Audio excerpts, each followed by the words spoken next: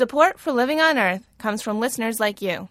Please make a donation online at loe.org or call me at 617-629-3638. And thanks.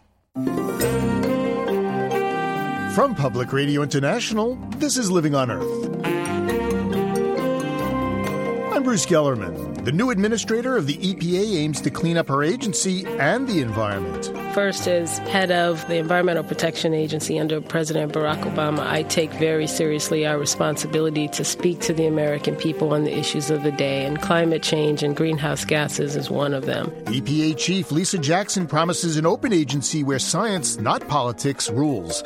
Also, a leading climate scientist joins demonstrators protesting the use of coal. I wouldn't say I'm an activist. I'm trying to make clear what the connection is between the science and the policy implications. There are people in the policy area who would rather not hear this. So somebody has to do it. And March, when the world is mud luscious and puddle wonderful. We'll have the dirt on that and more this week on Living on Earth. Stick around. Support for Living on Earth comes from the National Science Foundation and Stonyfield Farm. From the Jennifer and Ted Stanley studios in Somerville, Massachusetts, this is Living on Earth. I'm Bruce Gellerman in for Steve Curwood. The new head of the U.S. Environmental Protection Agency has her work cut out for her. Administrator Lisa Jackson trained as a chemical engineer. Now she oversees an agency with 18,000 workers and the nation's environment. One of the first issues confronting her is toxic chemicals in the air around America's schools. A recent USA Today investigation using the EPA's own data found hundreds of schools where students were exposed to industrial pollutants at levels far exceeding federal standards. From toxic chemicals to the threat of climate change, it's Lisa Jackson's responsibility to come up with the answers.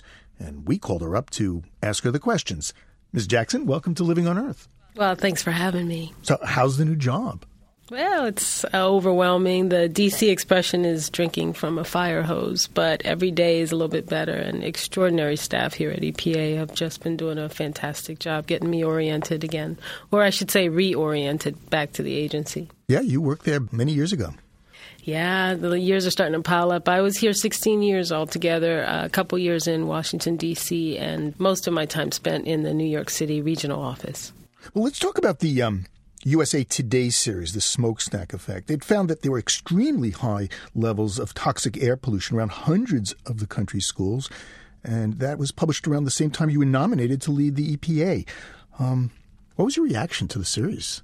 I think every parent who read that story or who saw the headlines or even heard about it had some level of concern. And talking to the USA Today reporters, I think what they wanted to do, they were very successful in doing, which is asking the right questions, and questions that I think it's fine for EPA initially to say we don't know, but what I hope our response has been is that it's our job to know, to find out, to be able to say, to speak to parents and give them information so that they can feel more at ease, or alternatively ask for more to make sure that at the end of the day they feel comfortable about the school environments for their children.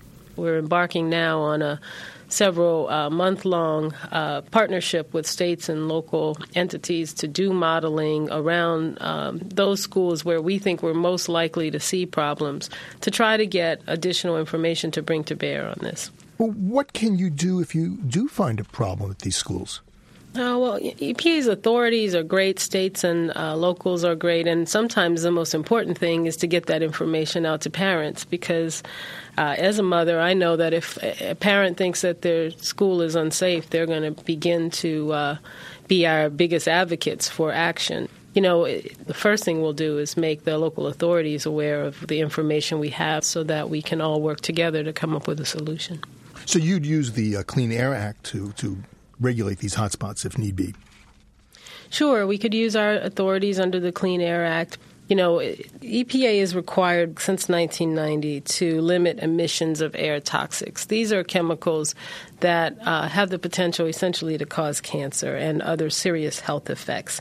And since 1990, EPA has issued 96 regulations covering about 174 categories of industrial chemicals. And The data show that between 1990 and 2005, emissions of air toxics have actually declined by 41%, largely due to EPA regulation, although there's certainly lots of categories left to be addressed.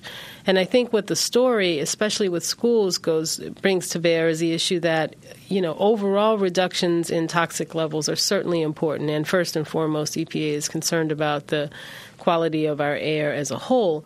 But hotspots, schools located near sources, the general reduction doesn't necessarily mean that we've done our job. Children's health is still not being protected, and those issues mean that we have to give special attention to potential hotspots of contamination. But again, as a parent, my experience is that any number of folks will be more than happy to advocate with us and work with us to address any concerns. I want to switch gears a bit now. Sure. It's almost 2 years that the Supreme Court handed down its historic ruling. It was Massachusetts versus the EPA, and it ruled then that the EPA can regulate carbon dioxide as an air pollutant under the Clean Air Act. And I'm wondering, what are you going to do with that authority now? Well, what the Supreme Court said, Bruce, was that EPA, it required EPA to make a finding, affirmatively or not, as to whether greenhouse gases endanger public health and welfare. And so for almost 2 years now, EPA has owed something, if you will, to the American public. And that's a statement on a fairly fundamental issue. The reason that lawyers and regulators and lots of people who watch Washington are concerned is because if EPA makes a finding of endangerment, as it's called, that finding can trigger EPA's regulatory authority under the Clean Air Act to address climate change. But I like to think of it more as the average citizen. I think it's reasonable for the average citizen to expect the Environmental Protection Agency to have an opinion on whether greenhouse gases endanger public health and welfare. And so we are expediting getting a finding either way out to the American people. It's a very tantalizing answer you gave there. April 2nd is the 2-year anniversary. You think you'll have an answer for the public by then? Now, Bruce, I don't want to get wrapped up in one particular date. I think what I'd like the public to know is a couple of things. First, as head of the Environmental Protection Agency under President Barack Obama, I take very seriously our responsibility to speak to the American people on the issues of the day, and climate change and greenhouse gases is one of them. So we will expedite our work. I would not advise anyone to put money down on April 2nd as the date. I think instead what I'd like people to know is that we're going to get a determination out one way or the other as soon as possible, and it will be subject to public comment, and I'm sure it will engender much of that. So what do you think is the best way to regulate CO2 if you had to? Would it be EPA regulations, or do you think Congress should take a role in this and come up with new laws?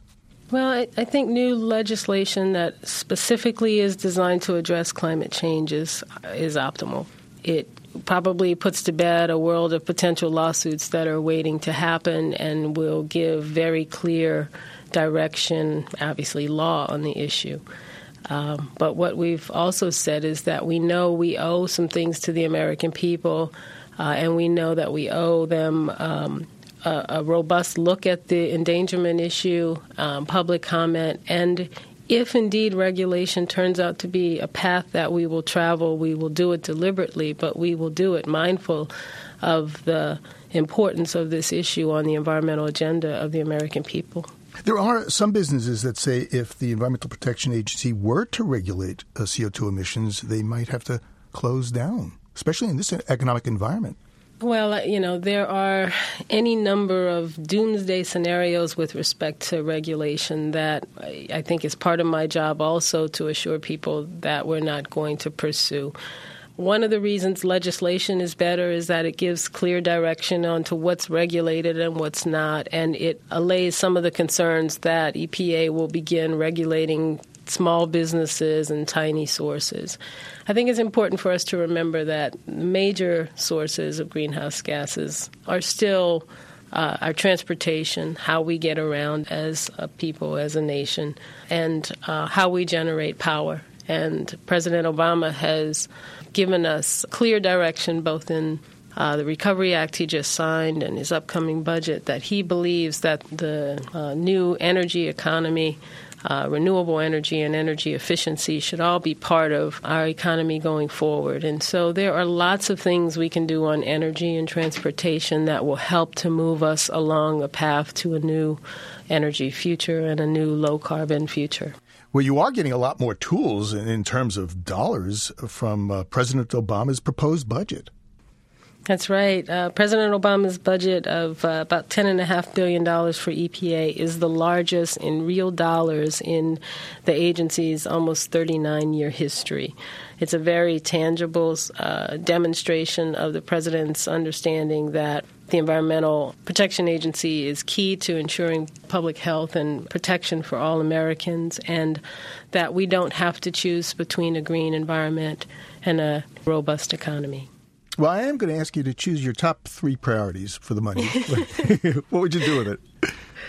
Oh, man, let's see. I think I like to talk less about programs for our first meeting, Bruce, and talk more about the importance of restoring the American public's trust that EPA is first and foremost a science-based organization, that we need to be a place where Americans look to get answers, and Americans need to believe that those answers are based on the soundest science that we can possibly muster, and without regard to politics, if you will, that the environment is clearly a nonpartisan, non-political issue at its heart. People care about the places where they live and work. So we've talked a lot about making sure that agency scientists are and their science are respected, and conversely, that they live up to the awesome responsibility of being a voice for the environment and public health in this country. Second, we talked about restoring the rule of law at this agency. I wouldn't call it lawless, but we've had some number of cases where our major regulatory actions, especially on air, have been overturned by the courts. And what's really disturbing there is that in the meantime, a framework for protection of human health is undermined. Finally, we've talked a lot about transparency and the importance of people being able to see inside this agency and feel assured that no individual stakeholder or special interest is making the agenda, that our agenda is governed by an open dialogue with all stakeholders, environmental groups, industry, advocates of all types, and then we move on based on science and the law.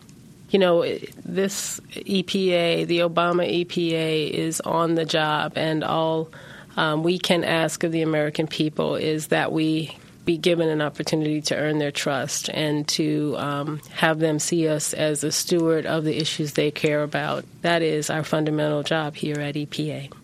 Ms. Jackson, you have a lot on your plate. Thanks, but it's a great job. Well, Administrator Jackson, I want to thank you very much for talking with us, and let's do it again sometime soon, okay? That'd be great, Bruce. Look forward to meeting you as well. Thank you so much. Lisa Jackson is the administrator of the U.S. Environmental Protection Agency.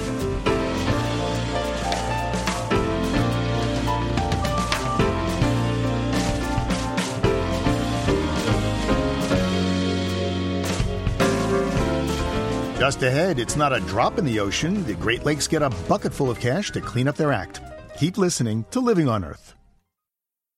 It's Living on Earth. I'm Bruce Gellerman. For decades, the Great Lakes have been in deep trouble. They contain a fifth of the world's fresh water, but the 5 lakes suffer from massive pollution, degraded wetlands, and invasive species. Cleaning them up will cost tens of billions of dollars, and as North Country Public Radio's David Summerstein reports, President Obama's economic stimulus package makes a down payment to begin the process. The ice is finally breaking up on the St. Lawrence River, but it's still frigid outside. This is the Thousand Islands region of upstate New York, where the easternmost Great Lake, Lake Ontario, empties into the St. Lawrence. Pine-crested islands with quaint cottages dot the channel. Canada's on the far shore of the steel blue expanse. It's a long way from the industrial hum of Buffalo, Detroit, or Chicago. But even here, the water isn't as clean as it looks. I'm standing here on the docks of the village of Clayton, right here on the St. Lawrence River. Right where I'm standing is one of the outflows of the village of Clayton's sewer system. So on really rainy days, poorly treated sewage will actually spew out into the St. Lawrence River right here. Clayton's sewer system was put in a century ago. Jennifer Caddick points to treatment ponds just a few hundred feet from the water. She directs the environmental group Save the River. Caddick says towns like this don't have money to upgrade. Throughout the whole Great Lakes region, hundreds of billions of gallons of untreated sewage or poorly treated sewage are released into our waterways each year. That's about to change. Between the federal stimulus bill and President Obama's budget plan, there's almost $10 billion to improve wastewater and drinking water systems nationwide. It's likely about a third of that will go to the Great Lakes region. And there's almost $500 million more for a battered watershed. Toxic sediments from Rust Belt factories poison fish and endanger human health. Jeff Skelding says more than 180 invasive species have entered the lakes, most of them hitchhikers in the ballast water of foreign ships. Causing incredible disruption of the food web and the ecological system. Not to mention billions of dollars in economic damage every year. Skelding is national campaign director for the Healing Our Waters Great Lakes Coalition. He says now the Great Lakes are on the map. At the highest levels of power in Washington, we have two strong Great Lakes champions now. That would be President Obama and his chief of staff, Rahm Emanuel, both Illinoisans. It's an about-face from the previous administration. President Bush did convene more than 1,000 stakeholders to hammer out a strategy for cleaning up the Great Lakes in 2005. Skelding says there was lots of lip service, but not a lot of money. It was a very heady time. President Bush had issued an executive order declaring the Great Lakes a national treasure and setting up the regional collaboration. The challenge became, how do we, secure the funding? It was at that point that things began to slow down. Things only sped up during the presidential campaign. Then candidate Obama vowed to create a $5 billion trust fund for the lakes. Supporters see the new budget plan as a down payment on that promise. New York Democratic Senator Kirsten Gillibrand says the money will help the region's decimated economy as much as its environment. Through new construction, through tourism dollars, through property value impact, it's something that's real. And so I'm hopeful that we can make the case to our colleagues that investing in the Great Lakes is a win-win for everyone. Getting Great Lakes funding into the final budget in Congress is only part of the battle. Half of the lakes are in Canada. Derek Stack directs Great Lakes United. He's based in Ottawa. He says Canada needs to step up too. It's unrealistic and unfair to think that the U.S. can and will clean up the Great Lakes without Canadian input. They simply can't do it. So far, Canadian Prime Minister Stephen Harper has been quiet on matching Obama's commitment. Back in northern New York State, environmentalist Jennifer Caddick tests the ice on French Creek, a tributary of the St. Lawrence River. She says wetlands like these are the heart and lungs of the Great Lakes. If you come out here in the spring and summer, it's really incredible. You can see the fish migrating up to spawn or heading back out to the river after they've been born. Lots of birds chirping around, lighting on all the cattails and other wetland vegetation here. So this is really a thriving area for wildlife in the region. The Bush-era cleanup blueprint called for $20 billion in projects to bring the Great Lakes back to health by restoring wetlands that have been plowed under for strip malls, for example. So far, many environmentalists are hopeful President Obama is the guy who'll get some of those projects done. For Living on Earth, I'm David Summerstein in Clayton, New York.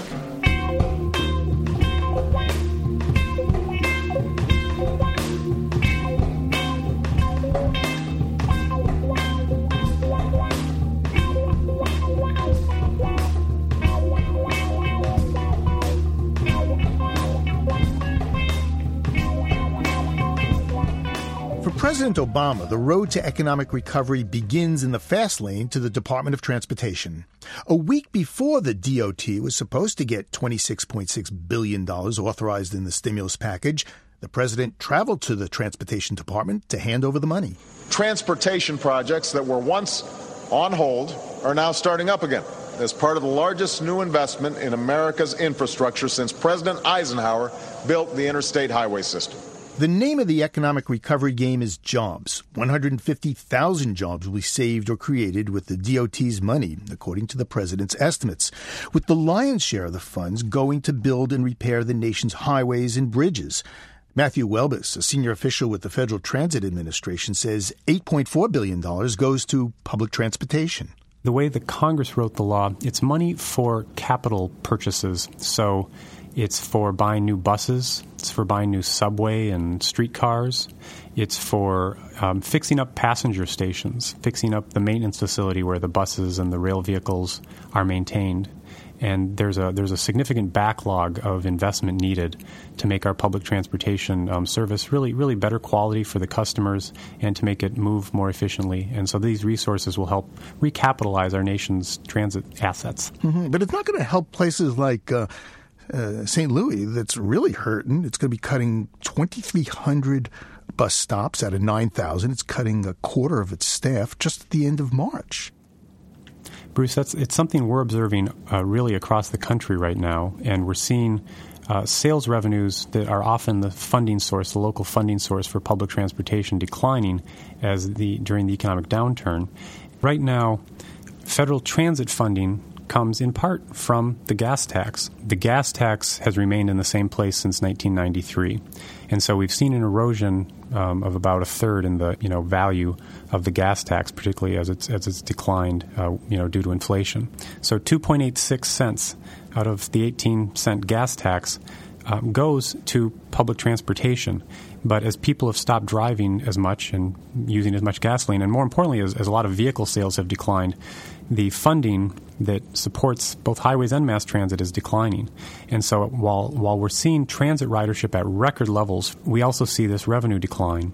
Mr. Welbus, the United States government is bailing out the banks and the insurance industry and the auto industry, and I don't think anyone intends that this stimulus money be used as a bailout of public transportation.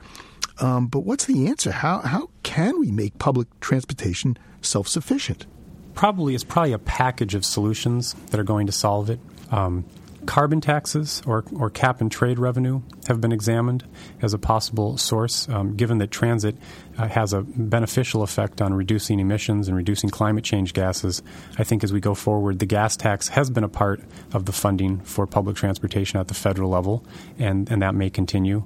So it's probably a portfolio of solutions that will be put together in the end to support transportation needs. I know there was a Congressional Blue Ribbon Commission just recently came out with a finding saying, okay, we've got to, on the short term, raise the tax on gasoline at the federal level, and then we've got to switch over to something completely different. We've got to get into some kind of tax on the miles you actually drive in your car. That's right. There are two different commissions. There are federal commissions, and in the last year, both of those commissions reached somewhat similar conclusions, and their recommendations involved raising the gas tax or indexing the gas tax to inflation over time, looking at vehicle mile travel charges. The president has noted that at this moment of an economic downturn, raising the gas tax is not on the to-do list. So how would a fee on the miles driven work exactly?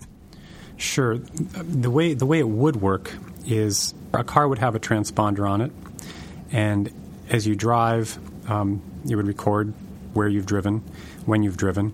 And, for example, in a test that was done out in Oregon a few years back, at the time I believe a person pulled their car into a gas station, it would record some key information, and the individual's car would then be charged based on their travel. And so it's information about, the time of day when one's traveling and how far one's traveled, where one's traveled. And so it's a more discrete charge in the same way that you pay a different fare to fly on an airplane depending on what time of day you choose to fly. Boy, can you say Big Brother?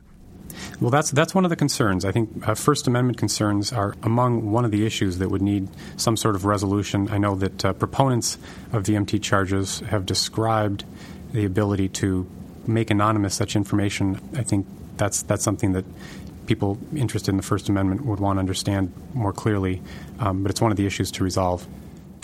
The decline in the number of miles or vehicle miles Americans are driving is so dramatic. I guess we drove last year 115 billion miles less than we did the year before.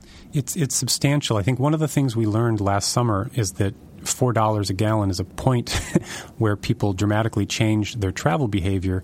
And what we're also now seeing is that because of the economic downturn, some of the things that happened over the summer remain in place. And, we experienced a notable increase in public transportation use during the past year as well for those same two reasons. Transportation needs, roads and bridges and those types of things, those are planned decades in advance. Could it be that we're planning the wrong transportation mix for the future? That is, as ridership increases on public transportation and the miles driven goes down, maybe we got it wrong. As we go forward in our country, we want to be sure that we make investments not only in transportation, but in the way we develop our land and we build our housing and our businesses so that we can create choices for people, so that they can choose to travel by transit to get to school, to reach work, to visit the doctor, or even to design communities so that there are trips that are not taken, so that in order to get that loaf of bread or to get a haircut, a person can walk to someplace nearby. And so if we create urban form that is less auto-oriented, more supportive of transit and walking, we create places where in the future our investments will support lower emissions and fewer greenhouse gases. Matthew Welvis is Acting Deputy Administrator for the Federal Transit Administration. Mr. Welvis, thanks a lot. Thank you, Bruce.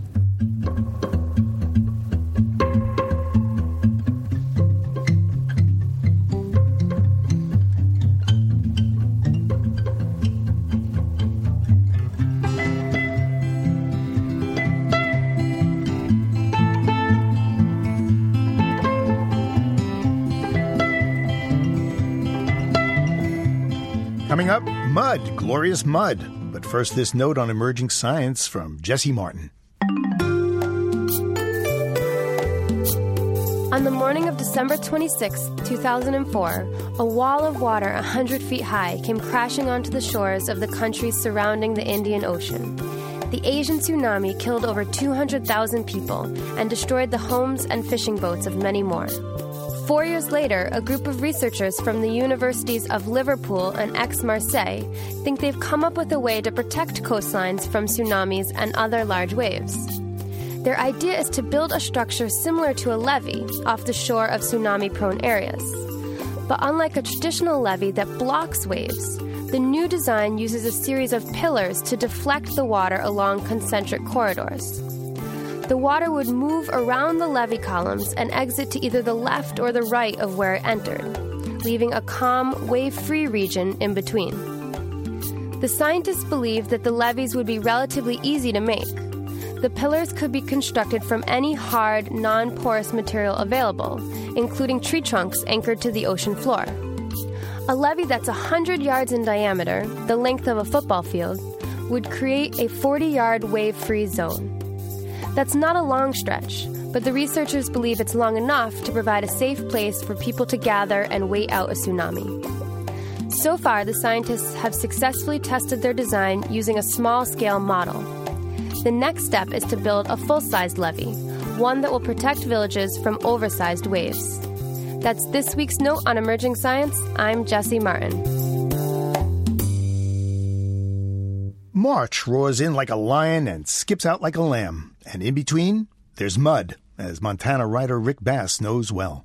At no point of the year are we more incorporated into the seasons, more completely owned by the world and the woods. Summer and autumn, and even the first holidays of winter, are traditionally the seasons we think of as most easily summoning the joy of the human condition.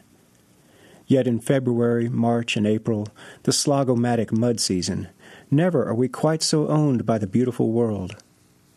Beaten down, made malleable as if by the accruing weight of the ivory snow itself, we become tempered to the very shape of the land.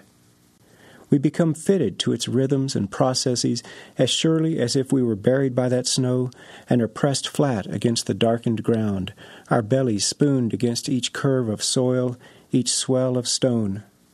The snow above presses down, pushes on our backs and arms and legs, kneading and sculpting us, while at the same time it impresses upon us some deeper unspoken counsel.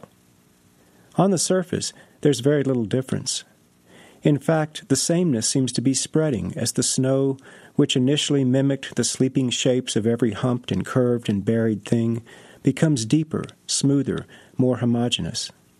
But down below, things are moving, being reshaped, even if only a tiny bit each day by the mounting pressure. The bears and frogs are sleeping, letting the season pass on by. They're largely undisturbed by the snow's slow but powerful dynamics, and the songbirds and so many others have fled south, likewise disengaged from its incremental but forceful grip. But for those of us who remain, whether buried by the snow or shrugging off each day's mantle, we are always emerging, changed and sculpted a little more each day.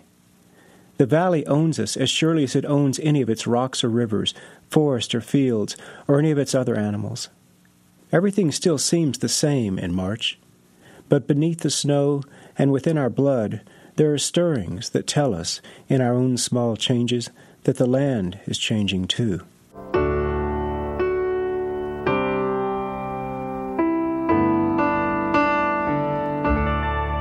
Writer Rick Bass lives in the Yak Valley near Troy, Montana. This essay is from his forthcoming book, The Wild Marsh.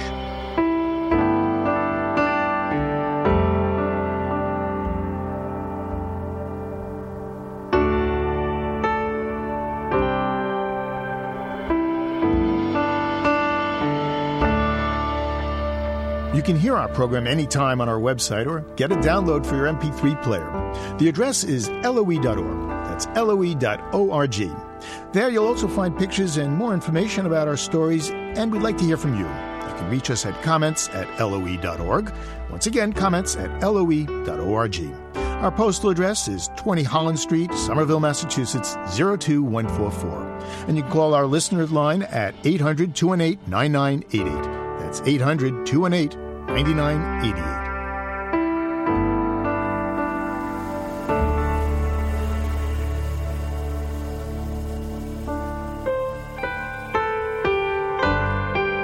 Just ahead, protesting coal, past and present. Demonstrators take to the streets today. In 1914, a miners' strike turned deadly. They understood, it was really their labor that made this world go round.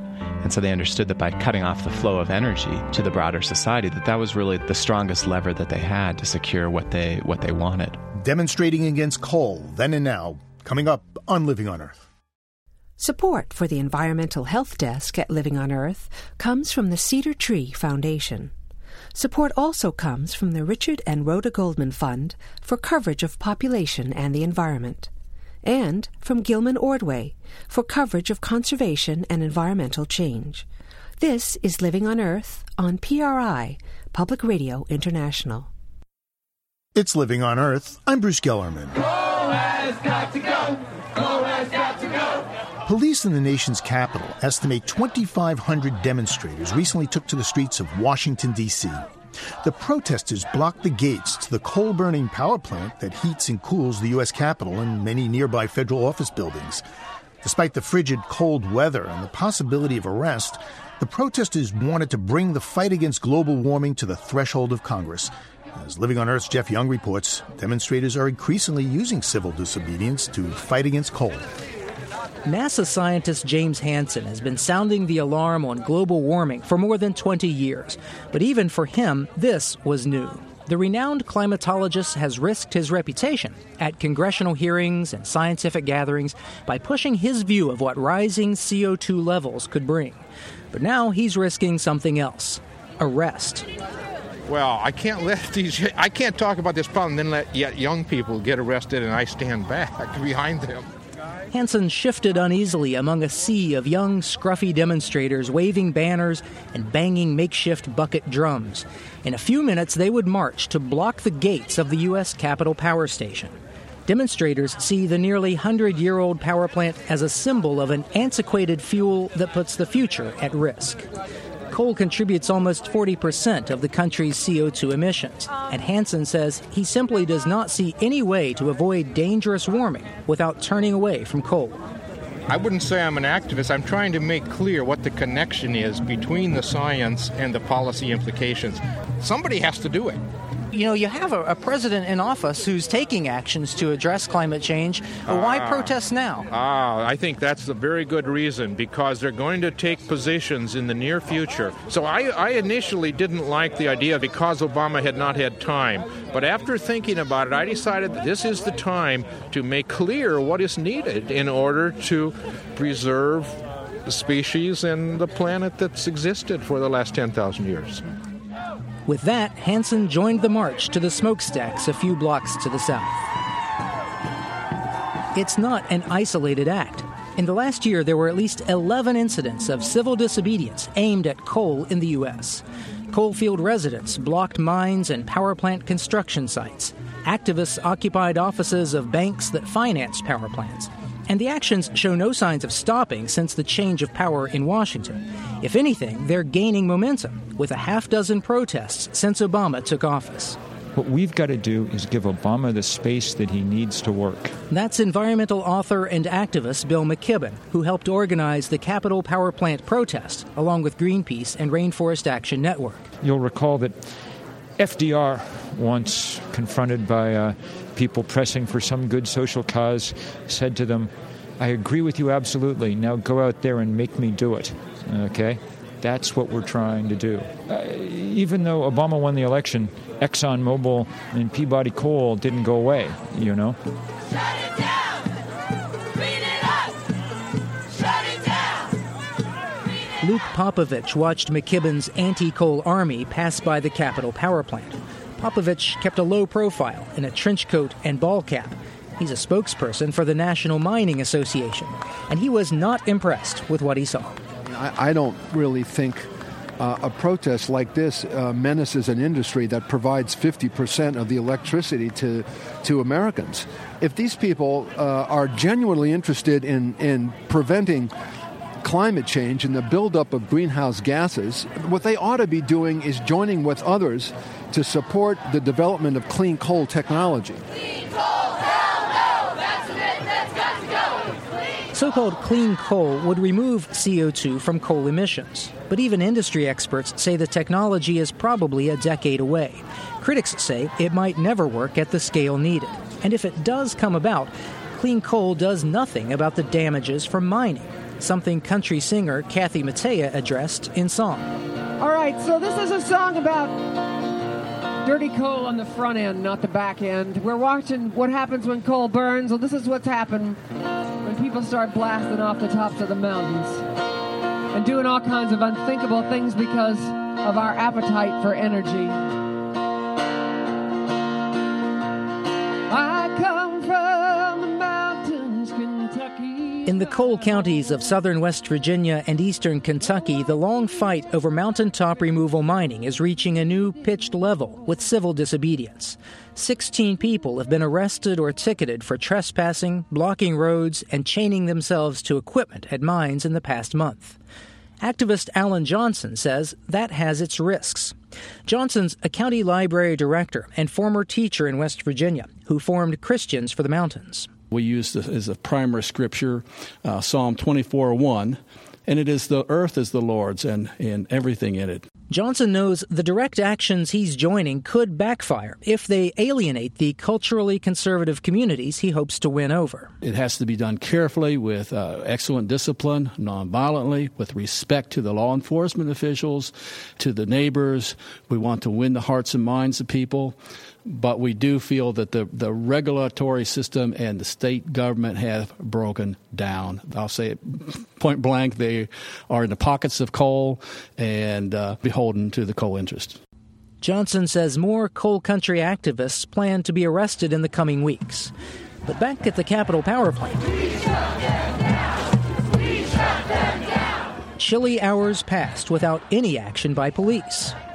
Roads and gates were blocked, federal property trespassed upon, and still, Capitol Police made no arrests. Eventually, James Hansen and the other demonstrators declared victory and walked away. Yeah, I think this was a huge success and a step in the right direction, but it's not the end. We can't stop here. And any disappointment at not getting arrested? No, I have a lot of work to do. I would much rather get back to that. No. The Capitol power plant issue had already been settled anyway, with a letter late last month from congressional leaders Nancy Pelosi and Harry Reid. They instructed the power plant manager to phase out coal in favor of natural gas. A small symbolic victory that anti-coal activists promise will not be the last. For Living on Earth, I'm Jeff Young in Washington. Coal has been generating controversy for about as long as it's been generating energy.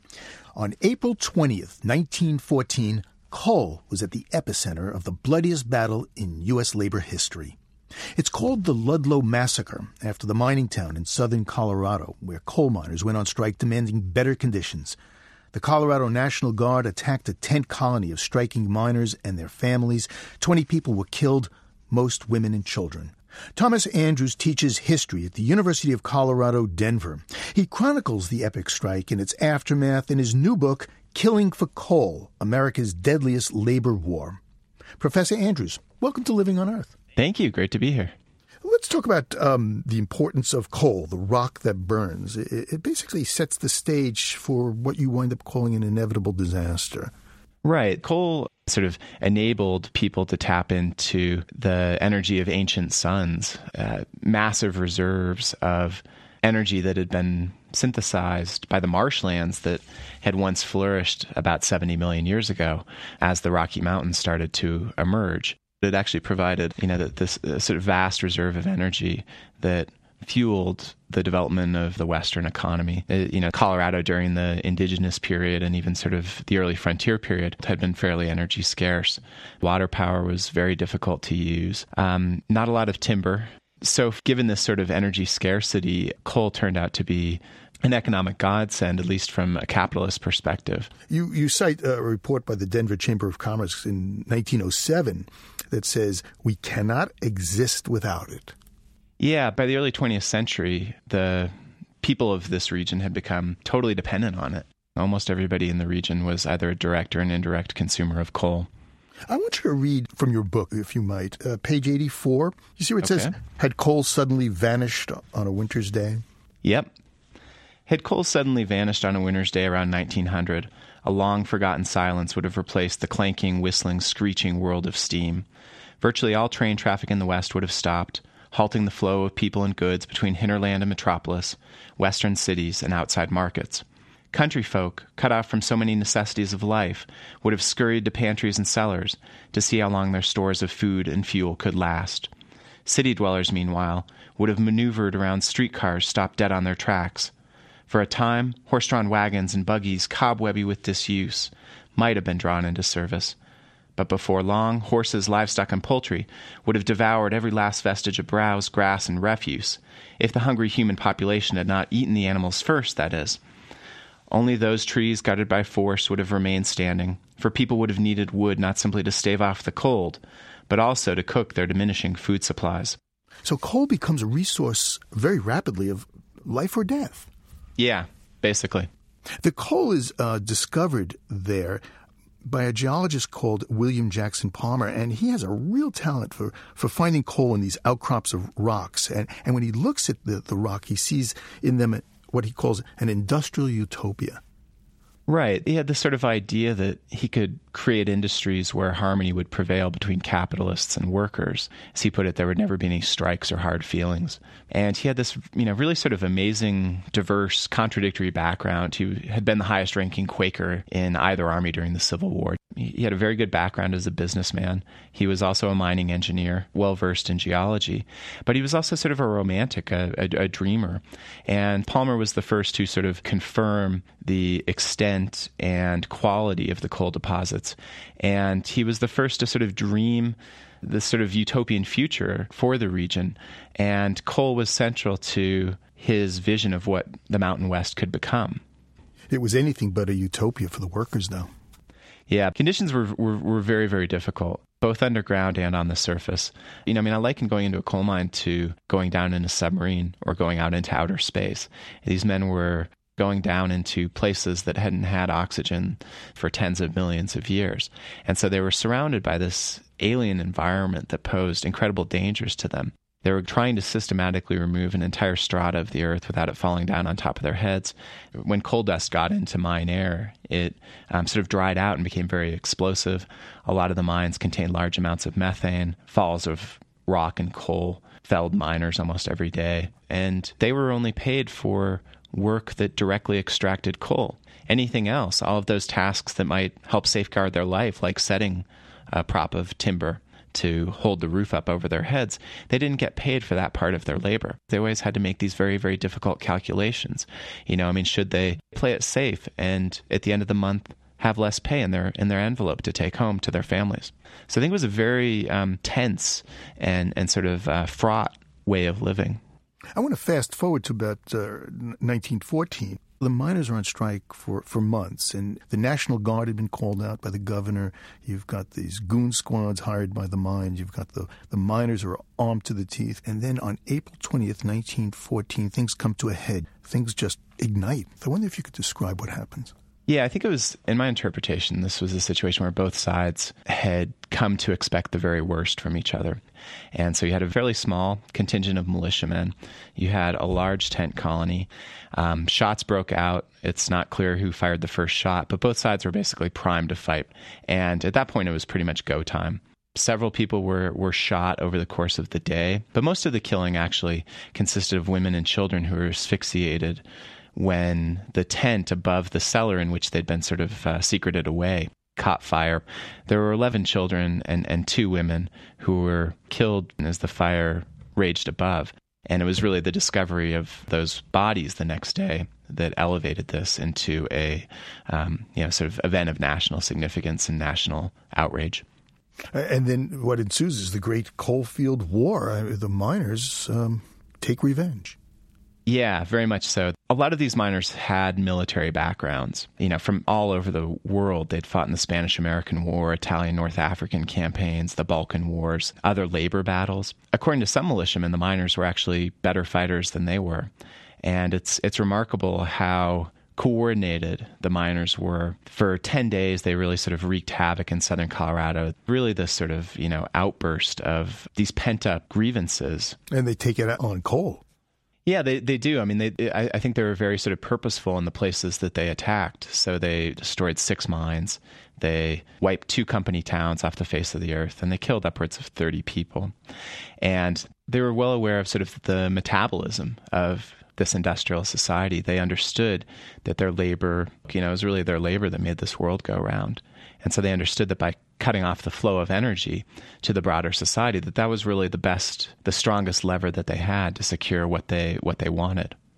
I didn't realize what a pivotal role women had played in this.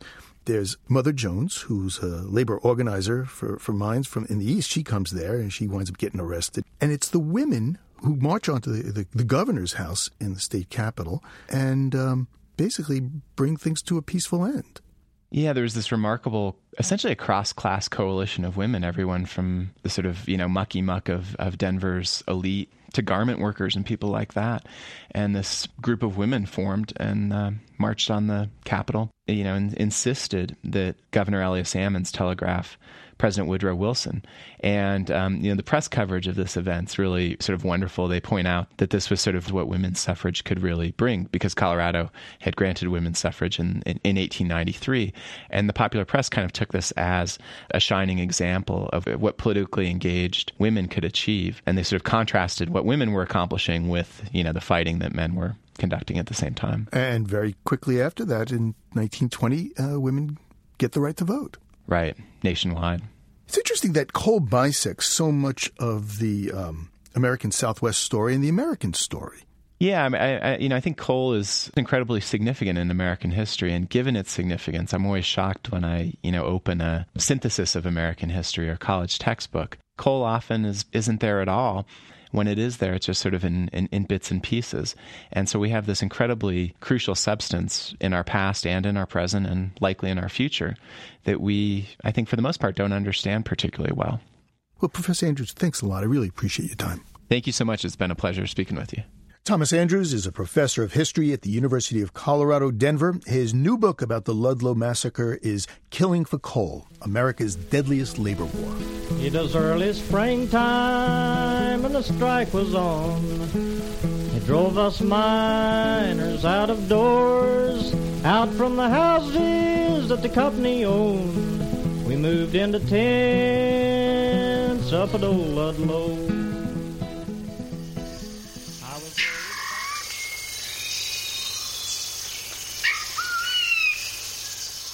We leave you this week in the company of the Bornean bristlehead. Try saying that 3 times fast.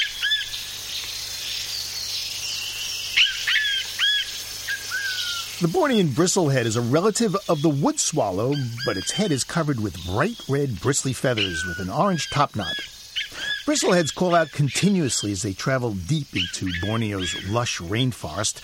Their song comes to us from Natural History Publication CD, Voices of the Borneo Rainforest.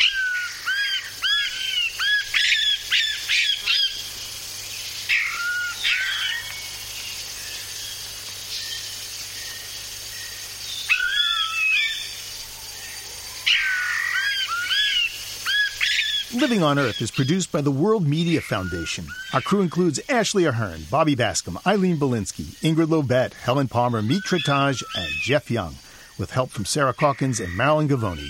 Our interns are Lindsay Breslau, Liz Gross, and Christine Parrish. Jeff Turton is our technical director. Allison Lirisdean composed our themes. You can find us anytime at LOE.org. Steve Curwood is our executive producer. I'm Bruce Gellerman. Thanks for listening. Funding for Living on Earth comes from the National Science Foundation, supporting coverage of emerging science, and Stonyfield Farm, organic yogurt and smoothies. Stonyfield pays its farmers not to use artificial growth hormones on their cows. Details at stonyfield.com. Support also comes from you, our listeners, the Ford Foundation, the Town Creek Foundation, the Oak Foundation, supporting coverage of climate change and marine issues, the Bill and Melinda Gates Foundation, dedicated to the idea that all people deserve the chance to live a healthy, productive life. Information at gatesfoundation.org. And Pax World Mutual Funds, socially and environmentally sustainable investing. Pax World for tomorrow. On the web at paxworld.com. PRI, Public Radio International.